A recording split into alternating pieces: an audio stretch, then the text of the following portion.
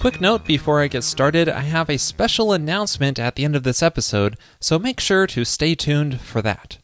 In this episode, we'll be taking a look at Draper. This is a Ruby gem which adds decorators to your views. This is much like a presenter pattern. So if you find yourself with a lot of complex view logic in your templates and helpers, this can really help clean that up through a more object-oriented approach. Let me show you how it works. So this is the application we'll be working with. We have a user profile page here, and we have information like their avatar image, their full username, their website, and if they do have a website, then we link their avatar and name to that website, their Twitter profile, and we have a bio in Markdown.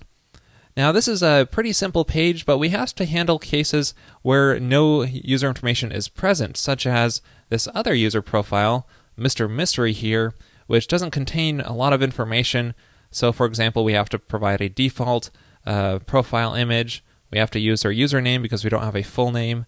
We have to say none given where we don't have information here. So we have to handle different cases depending on what information a user provides. So here's what that profile template looks like. It's pretty complex with a lot of if conditions and other logic going on here. It would be nice if we could really simplify this template and move a lot of it out somewhere else. And it's all view-related logic here though, so we can't really extract it out into the model. Another solution is to use helper methods. And in fact, I do have one helper method here called avatar name. Let's take a look at it. So you can see that this here handles the case where it displays a default avatar image when a user's avatar isn't present. And we could fill this up with a lot more methods, but the problem with helper methods is that they're all just simple methods in a global namespace. There's nothing object-oriented about them. So this is a good case for a presenter, or a decorator as Draper refers to them.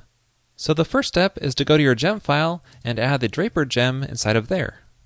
And then run the bundle command to install it, and then create a decorator using the Rails generate Draper decorator command, and then pass in the name of the model you want to decorate, such as user.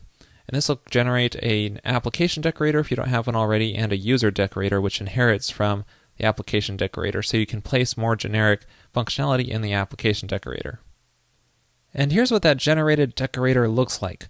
Notice that it has some comments here explaining how it works. But here, let's dive right in and use this to clean up our template. If you take a look at the user's controller show action, which is the profile page, you can see we're just simply fetching the user.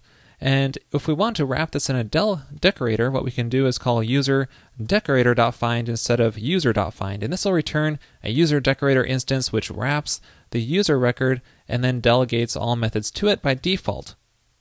So this means our application still works even though we're working on a user decorator and not just a simple user record here. Now we can start cleaning up the view. So we can take this jumbled mess, for example, right here, and which displays the avatar, and just rename this to user.avatar. And that'll call avatar on the decorator. And so inside of our decorator, let's create that avatar method and then do the same thing that we did in our view. Now, whenever you have a helper method, such as our link to if call here, you need to call it through the H method, which stands for helpers. And then whenever you reference your model, such as our user model in this case, you could just call model on it, and that'll reference the model of the decorator. So our image tag is a helper method, so we need to call it through that. And then we are referencing a helper method that we created. So it would be nice if we move this into our decorator from our user's helper. So inside of our user's helper module, let's delete the method from inside of here and just paste it inside of our decorator. Let's make it private though, like that. So now when we call this method, we no longer need to pass in the user model because, well, we're inside of our decorator object here. So we just call model instead of user here. And then that way references that user. And then one last fix is that we need to change this to reference model. And there we go. Now we've successfully refactored out that avatar functionality into a single avatar method. So now we can move on to the next line in our template here, which is what's displaying the name and linking it if we have a website. So let's call it this linked name and paste this into a method here called linked name into our decorator. Now notice there's quite a bit of duplication here between the linked name and the avatar because they're both linking to the user's URL if it's present. And since we're in a class, it's pretty easy to just refactor this out. So let's make a new method down here called site link, and then basically do everything the same except allow us to replace the content of the link, which will be right here.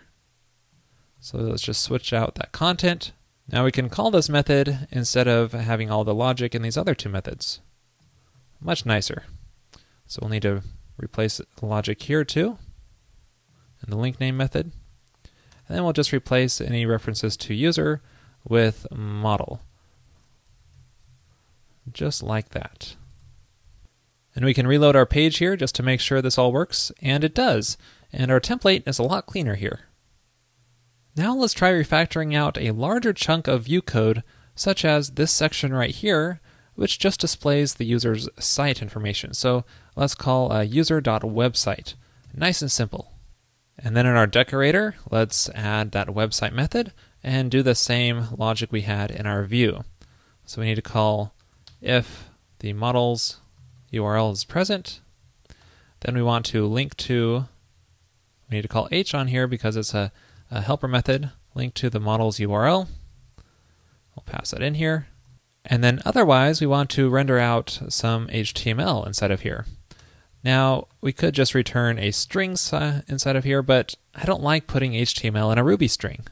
Another solution is to move this into a partial and render that from here, which is great if you have a lot of HTML, but here we can get by with a simple call to content tag. So we'll make a span tag here saying none given, and then pass in the class, which is going to be none. Another option is to use a template language such as Markaby or maybe Builder. So now let's repeat the same refactoring for these other two parts in the template here. I'll do that really quick. There we go. That looks a lot nicer. I just extracted that part out into the Twitter and bio methods on our decorator.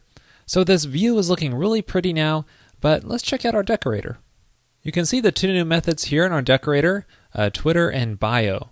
And notice they look very similar to our website method. There's quite a bit of duplication here, especially on this else clause here. It's exactly the same for each one. So it would be nice if we could extract this part out into its own method. And we can use a block to help out with this as well. So here's what I'm thinking. We extract out these two lines and make a method called handle none, and then pass in the value we need to check the presence of, and then pass in a block. And that way, if this value is present, then it executes the block. Otherwise, it shows that span tag. So let's make that method called handle none, takes a value, and then we have an if-else statement to see if the value is present. And if it's not present, we want to render out the span tag, and if it is present, let's yield to the block. So now we can use this method in each of these other method calls, the bio and Twitter. Just clearing out the duplication, clearing out the rendering out the span tag. Now we just have to add a block call here, and that's it. Now those two methods have been refactored out, removed most of the duplication there. Another change we might want to make here is extracting out the markdown rendering into the application decorator so that we can call this method elsewhere as well. So let's just make this red carpet call as simple as call to markdown. And then we can have that markdown method exist inside of the application decorator. So let's make a method here called markdown, and then just toss that same behavior into here and pass in some text that gets converted into markdown using the same approach that we used earlier. Now once you get the decorator in place, it's a good idea to look through the model layer for any view-related code that you can move up to the decorator. For example, here in our user model, we have this method called member_since, and this just basically formats the created_at time. Now this I consider to be a view-related code because it's formatting the date time to a format that looks nice in the view. So I think this goes in the decorator. So we can move this up into our user decorator by just pasting the method here and then calling model.createdAt inside of here. Now it's moved up into our user decorator. Now while we're inside this user decorator, there's one more feature of Draper that I want to show you, and that is the allows method. because right now this user decorator is going to delegate all methods to the user object, but you can filter out and limit exactly what methods are allowed to be delegated to the user model. By using the allows call, just call allows and then pass in the names of whatever methods you want to delegate, such as username, and that way only the username method will delegate underneath to the user object. And that's really all we need, because that's the only method that's called from inside of our view that's not defined here in our decorator. This way you have more control over the actual interface of your decorator. Now that we're done with refactoring everything out into the decorator, let's try hitting reload here, make sure everything still works, and it does. We can even check the other profile. Everything still looks the same as it did before, we just have much cleaner view code. And here's a quick before and after shot of what we did. Here's what the template looked like initially, and here's what it looks like after our great refactoring. It looks so much more nice and clearer here than what it did before. Before, after. I can look at this all day, it's so much cleaner. And now for the big announcement. Here I am introducing Railscast Pro. For just $9 a month, you can gain access to an additional Pro episode each week, which will dive into more advanced topics. I will also be releasing throughout the week revised versions of older episodes to bring them up to date. In this week's Pro episode, I show you what's involved in creating a presenter from scratch, instead of using a gem such as Draper like I did in this episode. One reason to do this is that it gives you a lot more flexibility to customize it to work the way you want, and it's also not as hard as you might think. In this Pro episode, I will also cover testing presenters, both through TestUnit and RSpec, because it can be a little tricky. So for just $9 a month, you'll gain access to that Pro episode, in addition to the future Pro and revised episodes that will be released. Just head on over to railscast.com/pro to subscribe. Oh, and just in case you're wondering, I will continue to release a free episode each week, just like before, so that will stay the same. I'll see you next week.